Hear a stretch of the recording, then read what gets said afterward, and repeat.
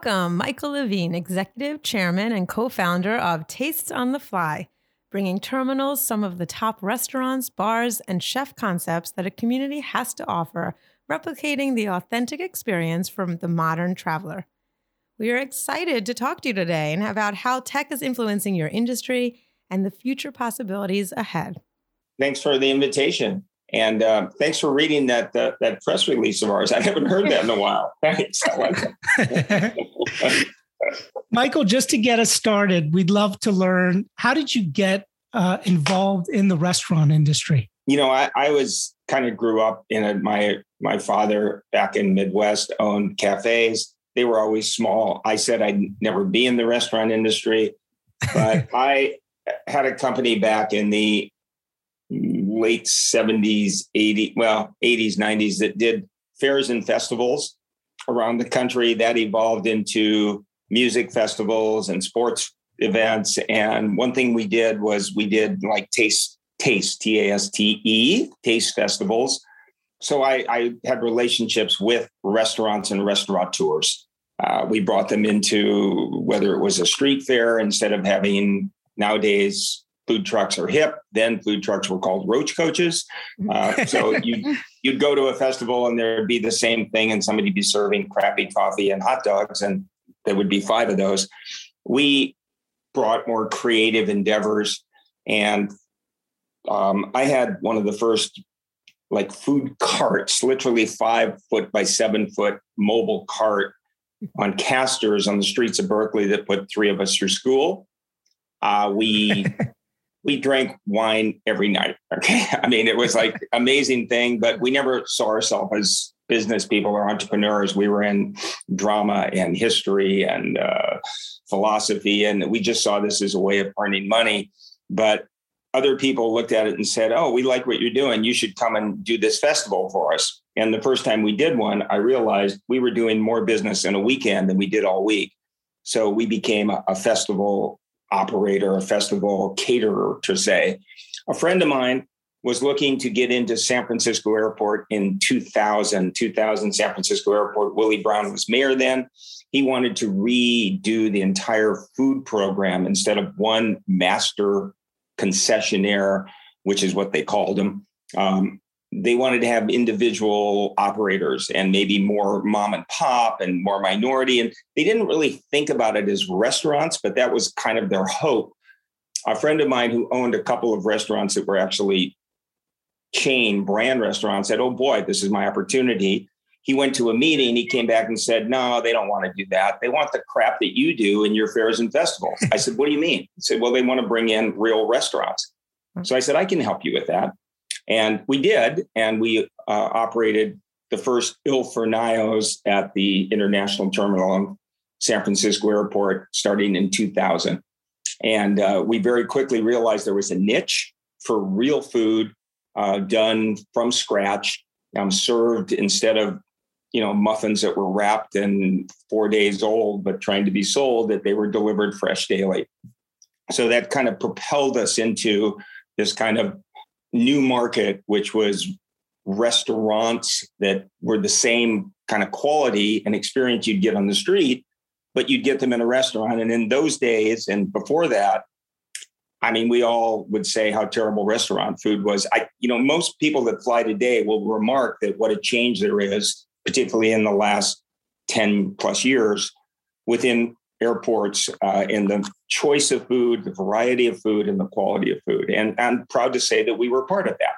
I love the loyalty aspect that Tastes on the Fly encompasses. Since your first location, as you mentioned, opened in the San Francisco International Airport, you've been committed to promoting staff from within. I believe it was 30% of your managers started as staff level employees. So that's even, in truth, that's even higher today. Wow. That's amazing. We just did at all airports, and we're now in 5 airports.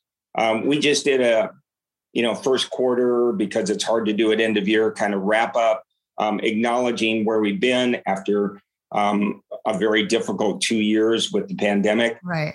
And acknowledging staff. And it's really impressive to see faces that you've seen that were literally, pizza cooks or bartenders or even busboys that are now assistant managers or sous chefs in the kitchen.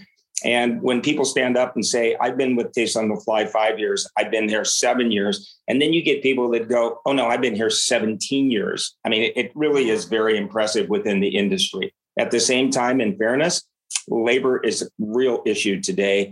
And it continues to be, but I am, delighted to say that when we returned and we actually closed 25 of 27 restaurants after COVID, we kept 2 open. We now have all of our restaurants back open. We've had them for a while. 90% of management came back. So that's just a good tribute, a good thing. That's pretty amazing. I mean, so what do you think? What is it? What is the magic that keeps employees so loyal? I don't even think it's magic. I think it's what every industry, every business that succeeds does is you have a culture that is aimed towards your team, your associates, that they become first, that you are people-focused, people-first company. And when that happens, people say, okay, maybe I could make more over here. Maybe the hours are a little different and maybe this is that. But you know what? I really like where I work. They acknowledge me. They remember my name. They remember that my kids are now graduated and now off to college. And I think that's successful in any company that I know that you feel good about. I mean, I want people to walk into our operations in airports or anywhere and see people having fun. See that people believe that the staff is enjoying working together and what they're doing. And you don't always see that, in other places, Right. And you don't always see it in ours. And when I see it in ours, I go, okay, what's wrong here? How do we fix this? What is missing? What happened here? So I think I don't think it's magic. I think it's basic, that's what you got to do.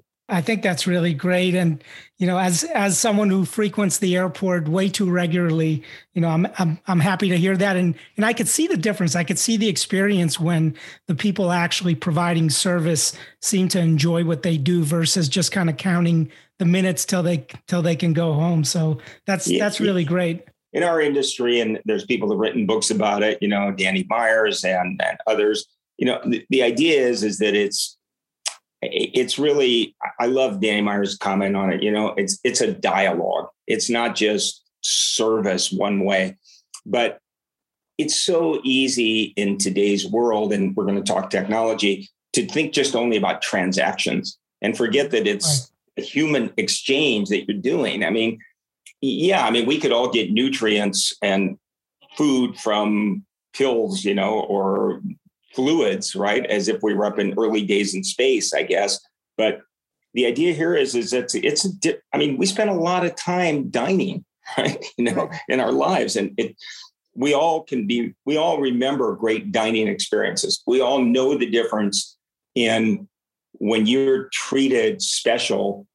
I mean, everybody can't discern between that perfectly done saffron rice or maybe the perfectly made Negroni, but they certainly know how they were treated.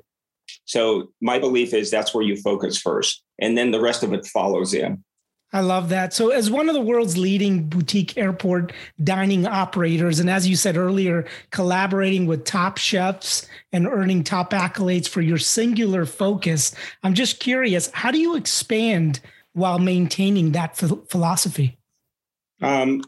We're really picky. I mean, we could probably be in 20. We could have been in 20 airports. I mean, friends always say to me, "Oh, I was over there. Was that one of your restaurants?" And I go, "Was it good?" Okay, so before I answer, but in reality, we're very picky. We only want to be in top tier airports. We only want to be in A+ locations. You can't do all that. And then when you can say to somebody, look, we've got a new location. For instance, I'll throw this out there. The old TWA terminal that was designed by Howard Hughes, which was built and opened in the 60s, was been closed for years. A developer reopened it as a hotel, which it is now with 512 rooms. We were asked to look at the whole old ticket booths in there. And you guys know this space. It's been in movies. It's famous, love it. Right? It's Aerosarian. It's a brilliant building that was built. It sits right across from JetBlue. It was almost torn down 3 times. They survived it. We were offered to put a marketplace, kind of a cool, fun market, because we're known for doing artisan markets. And I looked at the space and it was cold and freezing in February and the place was all concrete. And I went, no, this is a terrible location. Thank you for the offer. And I said, what else you doing? And they said, well, upstairs is the old Paris Cafe Lisbon Lounge. And we're thinking about doing a full service restaurant up there. And I walked up and I said, okay, we want to be here. And because we knew what that could be, we then went to Jean-Georges Group and said, would you partner with us to do this? So it was a combination of, we knew how to do airports. This was tangential to the airport. And also it was a great, unusual, unique location. So, we try to expand based on where can we go that we can absolutely make a difference. And that's always been our edge. And listen, there's a lot of great operators out there. I have some great friends in the industry who are competitors. And, we always share with each other and say, I saw what you opened. I just flew through Miami. That is brilliant. Really nice job. Thank you for taking our industry another step further. Wow. Yeah, I was going to say, as New Yorkers, we were going to have to mention the TWA Hotel. And I did. I know. It is incredible. It is definitely an experience. Everything about it. The restaurant, the Paris Cafe, just the whole environment. Well, and we have the fortune of also, we have the Bobby Vans restaurant in American Airlines Terminal 8. It's been there for 10 years. American wanted a classic, New York steakhouse. They approached Del Frisco's, Del Monaco's. They approached Smith & Wollensky. They approached Frank's. They approached Bobby Vans. Everybody said, no, thank you, not interested. The developer, Westfield, at the time, came to us and said, okay, this is what you guys really do. Go find us a steakhouse. I said, in order to do that, you need to give me some juice. You got to give me something. So we got an amazing long-term lease, which you don't always get in airports, and a great deal. We went out, and the first time I met with Joseph Smith, one of the owners of Bobby Vans on Wall Street, we teased and joked. And after 3 hours of sitting and drinking, of which I criticized his menu because he had nothing vegetarian on it except a 1960 style portobello mushroom sandwich, we cut the deal with him, right? And it's a great success. And it won every award in the industry because it was breakthrough that they got this full-blown, full-on steakhouse in American Airlines. We're not the only ones today. There's Palms in airports, there's others, but at the time it was breakthrough. That's New York. That's New York. Yeah. Just to go back to the TWA example again, isn't this a departure? Well, no pun intended, having the restaurant outside of airport security. And is that something you're looking to try to expand on? Max, I like the pun, whether you intended it or not. It was good, brother. I like it. We have, in the old days, international terminals, you wanted to be pre-security because everybody came together, they gathered, they hugged, they wished each other, they had, the final drink or sandwich at lunch. And then the people went on the plane and you could walk through with them. When that changed after 9/11, pre-security, or also known as landside, became not great. Even it's still okay in international, but in domestic, not where you want to be. So everything started to move post-security or airside. And part of that reason was people wanted to get through the line as fast as possible. You couldn't any longer carry liquid. So if you buy a bottle of water pre-security or a juice, you got to get rid of it. So all that changed. I have a fun fact. We know, Max, you love your fun facts. According to the FAA, the Federal Aviation Administration, 2.9 million passengers fly every day in and out of the U.S. airports. Wow, that's more than I expected. The difference with TWA is it's a hotel connected by those beautiful red tunnels that was in the film Catch Me If You Can, right, where Tom Hanks caught, Leonardo, or tried to catch him. And so it's a hotel connected to an airport, and that's a little different. Thanks to Taste on the Fly, there's Napa Farm Market at the San Francisco airport, which I think which I visited, by the way, when I deboarded a plane. I remember it's like a real farm stand in the airport. Yeah, and that was a concept that we developed. It kind of mirrors what my own culinary taste and lifestyle is, and It just made sense to us. It's extremely successful. We have sister restaurants in Boston called Berkshire Farms. We just opened one in Vancouver called Pacific Farms. And eventually at JFK, there will be a Hudson Valley Farms Market with the same thing, where it's local artisans, best in class, a variety that you would look at if you were, in your, I want to say in the old days, in a Dean and DeLuca or something of that nature in an airport. And part of that, and I'll segue into that, the change in the hospitality industry, and I can speak from restaurants, a little bit from hotels because I'm in them, because we have a partnership with one, was always moving towards digitalization and what could be done that would make it faster and more convenient. And I don't even want to say this word, but it's true, and give more control to the guests. Taste on the Fly is really transforming the airport dining experience. With the pandemic, we saw consumers adopting new technology like touchless payment and app-based ordering at restaurants. I mean, by now, most of us have scanned a QR code to reveal a menu. Could you share your perspective on adopting this technology and if it's been successful or if it takes away from a more traditional human experience? The pandemic rocketed that, needless to say. I mean, it just changed everything for everybody. So from contactless check-in, whether it's at a restaurant or a hotel or the airline, to QR codes for menus instead of, touching menus. And everybody began to realize, there's something here. And it's kind of good because it makes people feel more like it's a convenience for them. Right. Our company was built on high touch with high tech, not high tech first. So for us, it was a bit of a shift, even though we'd already gone that way. And we always saw that there was opportunity, but everything we do, we always have an alternative. So some people absolutely say, thank you. You've been in the airports at my friend Rick Gladstein, who's also a New Yorker, who has OTG, and he pioneered the order from a little computer screen in front of you that turned to iPads, and then the food comes to you. And there are times when you go, I want that. It's fast. I don't need to have a discussion right now. I've got my headphone on. I'm in a Zoom meeting or a call. I don't need to have interaction. But there's other times when you want that human contact and interaction. I think all of us want to be treated as guests. And I think everybody wants to have that choice. So we try and offer the choice. You can go through our market and there is a self-checkout. You can scan and self-checkout like you can in a Home Depot or a Whole Foods or everywhere in the world. Or you can talk to the person about how you want your cappuccino with 1/2 soy, 1/4 oat, 1/3 almond, half decaf. You can do that.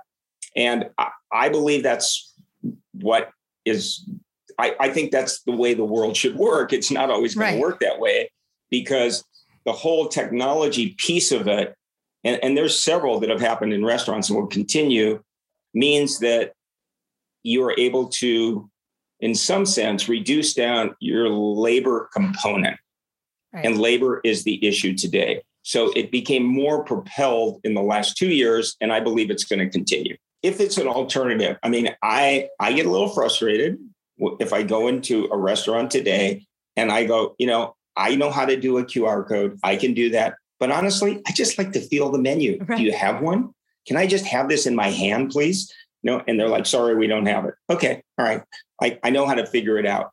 Again, I think it's about the choice of doing that. And, whether it's self-order kiosks, which, the fast food industry blew those up. I mean, they were in Europe for decades. And then finally it's here. I mean, you can't go into a McDonald's or any fast food without having the alternative of a pre-order kiosk. We all thought, that won't work for us. Not true. They go, I like this. I don't have to stand in the line. I know what I want. I've been here regularly. I know I can order blank, blank, blank. And that speeds up the throughput usually in what I would say is a quick casual or a fast casual kind of an operation. I mean, we have a couple of restaurants in San Francisco called Klein's Deli. They started on the Hill in Potrero Hill. Deborah Klein did them. A friend of mine years ago brought them to the airport. She decided that she was done with airport. We acquired them. I mean, from scratch, a sandwich is made to order in a deli the way it should be. Okay. Not pre-wrapped, not done. You choose it. If you tell me you want, hummus on one side only, you want mustard on the other, you want your schmear in the morning, the bagel on both sides, done. It's 4 minutes from the time you stand in line to checkout. I mean, we time it all the time. And because the staff gets it, they know what it is, they're prepared for it. But you've got flight personnel who know exactly what they want every day. They want the Fillmore or the Marina, and they just go up to the pre-order kiosk. They enter it in and they just go over and it's all paid for and they're waiting. They don't have to stand in the line. So it works for both kinds of folks. The first timers through and say, I don't know. Oh, no, that's too much. I'd like that on it. And is there a better pickle there? Can I have that one? So right. I believe you got to have both. But there's so many new things that are going on in restaurants, and they're going to creep into airports. I mean, some have dark kitchens. I mean, virtual restaurant. The restaurant doesn't exist. It has no brick and mortar. It has no four walls. It's here. You order and we just deliver because we've got Caviar and DoorDash and Uber Eats. And there is a group, whether they're millennials or whatever the next group is, Gen Zs or Gen Xs. I don't know. I think we're up to Z. Yeah. We're up to, and then we got to start over. Then we got to start over with Alpha. Yeah. So now it's double A. That just says, I want to eat offsite. I want to just order it. Bring it to me. So those restaurants don't need brick and mortar. And an interesting thing, and we actually tried to do this about 5 years ago, is both drone and robot delivery. I mean, love that. It's working. It's happening. I mean, there's limitations in it, but we joke that, couldn't we do delivery to gate, which some airports have, but couldn't we do it with robots and do that in an airport, and they wouldn't have to be badged. They wouldn't have to go through security. They wouldn't have to be unionized, and, we thought about doing that. It's totally happening. Not yet in airports per se, but you certainly see it on the street and with deliveries of restaurants. And I would think it's only a matter of time at this point, because airports are typically single level. They're, wide corridors. It's perfect for a robot. I'm assuming the robot could even keep your food cold or hot or whatever you need. That's the idea. So totally. that would be great. Yeah. And I was, at first we were like kind of pioneers in San Francisco. We tried to talk them into doing it because a friend of mine created a robot kind of company to do this. And there's several now, right? I mean, but the delivery robot, I think, is just cool. It's fun. They're fun to watch. You think it's neat, right? I mean, they can do everything. So it's probably coming. Most consumers are interacting with tech on the front side of the restaurant, but you start talking about some examples of technology being implemented behind the scenes in the back of the restaurant, like smart kitchens and more automation. What are some of the examples of, some of that tech that's getting implemented behind the scenes that consumers don't probably even know about? You've got what I would call prep line robotics and Chowbotics. I mean, you go up, it's like a vending machine. They will make a salad to your order. You choose what you want. It's put in together. You do it. Boom, it's yours. Cafe X has a robotic espresso cart, and it's brilliant. And the robot dances in front of you, and you watch them all the time. And you can choose the flavor of milk you want. You can choose dry or wet or extra milk. And it's really well done. The first time I saw it, I was like, okay, we got to have this. We got to put this everywhere, right? And it didn't turn out that way for lots of reasons, but it's very cool, and it's neat, and it's entertaining as well. And I think that's fabulous. What else? There's like Spice out of Boston has a back of house for stir fry and for bowls. It's all back of house. So it's all done by robotics. And then it comes in the front, and real human beings, right, do the final assemblage and serve it to you. But the back of house, which is often tedious of, cutting and peeling, 6 types of vegetables day after day after day, now gets automated. And Sweet Greens, which is a major player, what 600 locations or something, in a healthy food environment, purchase Spyce and for their technology.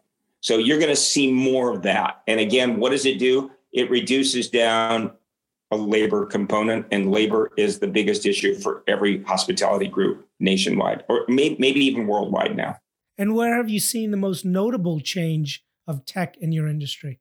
POS for one, which is point of sale systems. You don't see somebody except maybe the corner 80-year-old, cigar shop with a cash register. Doesn't exist. So all that changed, but the way they're done now is they interact to a pager to call the person to trigger it.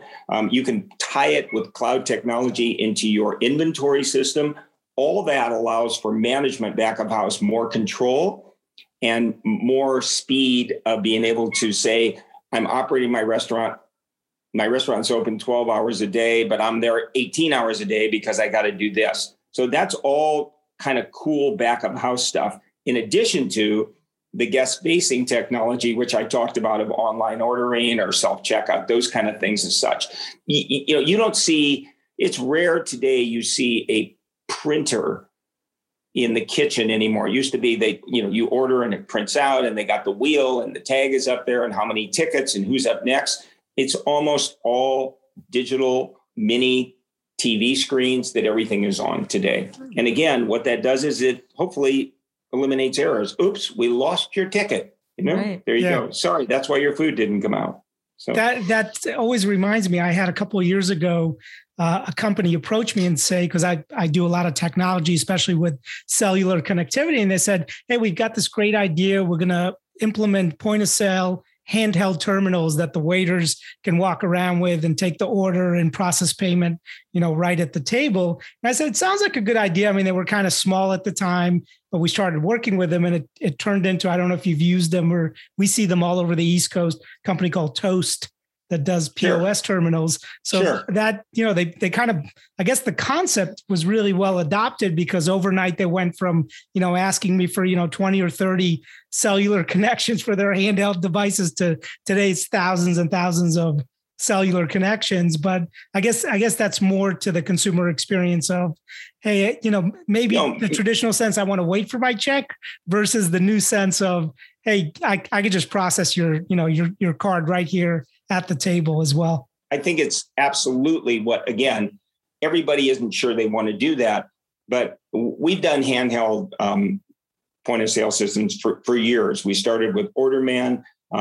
We did those kind of things. We had little belt clip printers. So the person could say, can I, did you want to try that Junior's cheesecake today at Bobby Dan's, right? And can I get you a cappuccino? And they go, no, I got to catch my flight. And you go right there. I don't leave. I'm standing right by you and I'm printing out your check for you and handing it to you.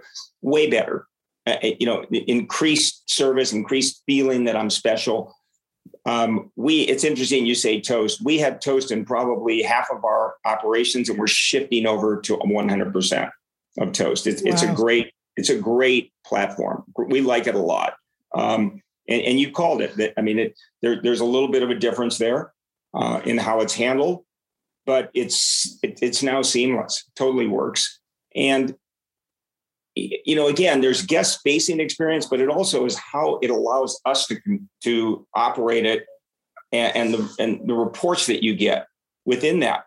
I mean, it's just interesting. I mean, you can order food. You can't just search for a restaurant on Google. You can order, once you get there, you can actually order food. The app will shift over now and allow you to do that. Speaking of apps, how does social media play a role in your industry? It used to be, I would call you, Max or Eric, and say, hey, I was at this new restaurant. It was awesome, man. You should go there, get a reservation. It was all word of mouth. Restaurants were word of mouth. Today, it's Yelp. It's everybody is a reviewer, right? Yeah. Okay. And I mean, people sometimes just search and say, okay, I'm in New Orleans where we're going to be for Jazz Fest. And okay, here's the restaurant listing. Okay, that they paid for that one. Now, what does Yelp say? So it's changing the way you're experiencing and what you're choosing to do with dining, without a doubt. And that could not have happened without technology. Your POS system, whether it's Toast or that, will track and tell you, and you can analyze and you can now change what you're doing. And you can also look at what people are buying. So marketing also becomes more efficient and effective by utilizing what is there in technology today. You know, we often talk IoT and sensors on this podcast. Yep. Max's favorite topic is IoT. I mean, we would have sensors on everything if it was up to Max. But I was wondering, I know that aside from efficiency and customer satisfaction, I think it could be a major influence in reducing waste. You know, Tastes on the Fly is responsible and dedicated to sustainability. So do you see this transition happening in your industry, using it? Yeah, I mean, we've kind of been, again, it's kind of where we came from. We had a focus on sustainability and then our environmental impact early on, partly because, I don't know, because we went to school in Berkeley or whatever, you know, but so we always were like, okay, how do we do this when it was recyclable? And how do we choose companies that we work with that package that way? And then, you know, we were, again, one of the pioneers in using only compostable. We gave up straws, 4 or 5 years ago. We said we're only a straw upon request. We clearly went to paper straws early on. Those kind of things, you know, I think are there and available in terms of how you make your restaurant more appealing, and the more appealing might be just internal. It might just be, I'm working with a company, which is why I said earlier, that cares about this as such. And in some sense, that flips over again to how does technology help make that happen? And certainly with inventory and controls and where you're ordering from, who's providing that, how they're doing it as such, all those things have become much easier to deal with.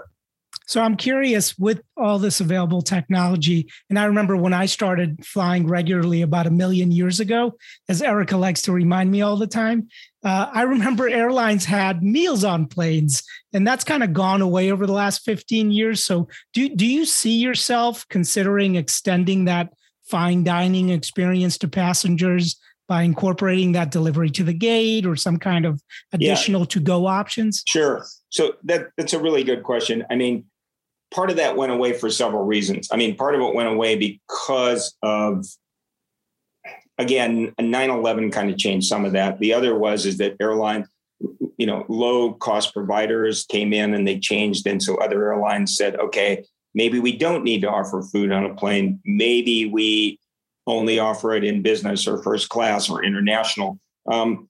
There is fine dining available on certain international flights. I mean, you may or may not have flown on those airlines, but my guess is at some point you have, and you can pre-order. And the restaurants for years have, you know, tried to set themselves apart by saying, we have so-and-so, we consulted with this chef group, whether it's Blue Ribbon in New York or whether it's this cool hip restaurant group in Houston, Texas, and they put together a menu plan for you. Last time I was on JetBlue, they've got Pasquale Jones, right? Is who's doing, he didn't do the food, but the food was crafted and, you know, and created along the lines of that restaurant. There are a couple of apps that airports use. Grab is one, At Your Gate is one, and restaurants are listed. You order and it's brought to you. I think there's good and bad in that. One is it's kind of, is it added revenue for a restaurant? Is it more convenient for the guest, you passenger? You go, I don't need to stand in line. I'll just go down to my gate. They'll bring me down my cappuccino. That cappuccino will be terrible by the time it gets to you if that gate is more than 20 feet away. So we have an issue with it, and we will only allow certain products to be done that way. Otherwise, it changes it. If you ordered a fish and chips from, let's say, Coors Silver Bullet Bar in Denver, and you were in a gate in the opposite side of the terminal, but you wanted that, it honestly would be so unedible by the time you got there, right? Because the time they put it into a to-go container, it went into one of those like pizza heat things. The person walked it all the way down there, finally got to you after they dropped it off. You'd go, what happened to this? You wouldn't have crispy fries. You'd have soggy fries. So we try and control that. But there is a guest, a passenger, a customer who wants that. And certain items work. I think a Reuben sandwich could make it. I think it would work. Yeah. I love that whole concept of a singular point of view and how you deliver a really high-end experience. And I'm really curious if you had to envision, which I'm sure you do as a CEO, your company's growth over the next 5 years. Is it by replicating that singular focus, or is there an opportunity here to also grow, I guess, globally through things like local partnerships? Yeah, I think local partnerships are exactly where it is. I even envision airports in partnerships. The capital costs in an airport are astronomical, and they've gotten worse after pandemic. We stopped construction on a project in Vancouver for 2 years. We halted construction on a project in Denver. You didn't have a choice. Not only did it not make sense, it was like, where are we putting our capital? Are we going to keep our team on and pay them, or are we going to buy steel right now because the price is going up every week? So we have even talked about a public-private partnership with airports or airport authorities and said, we should do this together, because it's intensive CapEx to play in this game. And, and there's other programs, nobody pretending here. Almost everybody in the industry who knew what they were doing got PPP and separate funding, but all that did is allow you to stay in business. Now going forward, it's like you have to make certain choices around that. We would, again, let me back up where I was. We would go to any top tier airport, whether it's Hong Kong, whether it's Montreal, whether it's Rio de Janeiro, if we had the right location, the right lease terms, and we had the right partnership there. And that might be a local JV with another restaurant group that we said, oh my God, we love what you're doing. Do you want to come into airports? You probably have said, no, I don't want to go into airports. It sounds terrible because I'm going to pay twice as much rent. I'm going to pay higher labor. It's going to cost me 3 times as much to build. We'd say, okay, we're experts at this. Let's do this together. That's awesome. All right. Well, that brings us to game time. Nice. Ding. All right. Ding. This is a game where we call it Drinks, Deal, and for this podcast, Departure. So I'm going to give you 3 names, and you can then tell me who you would have drinks with, who you'd make a deal, or who you just send into the departure gate. Are you ready? I am ready. Okay. Number 1, already mentioned, Danny Meyer, founder and CEO of Union Square Hospitality Group, started by opening the Union Square Cafe in 1985. Known for numerous restaurants, Gramercy Tavern, The Modern, also opening the Shake Shack and turning it into a publicly traded company. Number 2, Randy Gerber, known for his business in the entertainment and hospitality industry, founder of Gerber Group, which includes multiple bars and restaurants. And we cannot forget, he is the co-founder of Casamigos Tequila, which we drink a lot of. And Sir Richard Branson, British entrepreneur, founder of the Virgin Group, which controls over 400 companies, recently formed Virgin Galactic, world's first commercial space line for space tourism. He is also a major contributor of fighting climate change, investing considerable amounts of time and money in supporting global initiatives to reduce greenhouse gas emissions. So who will it be? Okay. Who would you like to have drinks with? Who would you like to make a deal with? And who are you sending to the departure gate? Danny Meyer, definitely a deal with. Okay. There's already an exclusive by someone with Shake Shacks, but we would want to do one of his iconic brands. Absolutely. It would be a wonderful experience to do. Drinks with, well, Randy, I don't know. I know his brother, Scott, and I know one of their senior members, Vince, because they ran the bars for the first 2 years until through pandemic at the TWA Hotel. Oh. So I already have somewhat of a co-relationship with them as such, and love to have drinks with them at one of their bars, right? Since they're no longer there. Okay, this sounds funny, but we actually did the opening for Virgin America in San Francisco Airport for Richard. We threw a party for them that was hosted as such. It was a special group that had already bought or was willing to spend the money to be on the first flight of Galactic. The planes flew in close and there was video of them and they landed on the tarmac, and we hosted a party for Richard there as such. Knowing his personality and having met him there as such, right? I'd be happy to walk him out to the departure gate. Okay? I love it. That sounds great. That was a great choice. Thank you for talking to us today. We really are looking forward to visiting many of your numerous locations. Maybe look forward to seeing you. I'm back east. We're back there in 2 weeks, so maybe we'll see you. That would be great. Maybe we'll get the Gerber brothers to join us for drinks. Oh, I love it. Okay. Okay, you guys. Thank you so much. Well, that's a wrap. Thank you so much for listening today. Please continue to listen and subscribe. You could always find us on Spotify, Amazon, Google, Apple Podcast, or wherever you find your podcast. You could find us on Instagram at Techie and the Blonde, or ask us any questions or suggest topics we should discuss at techieandtheblonde@gmail.com. And our new and exciting website has launched, techieandtheblonde.com. You can find tons of content, pictures, everything discussed on the episodes. Thanks again.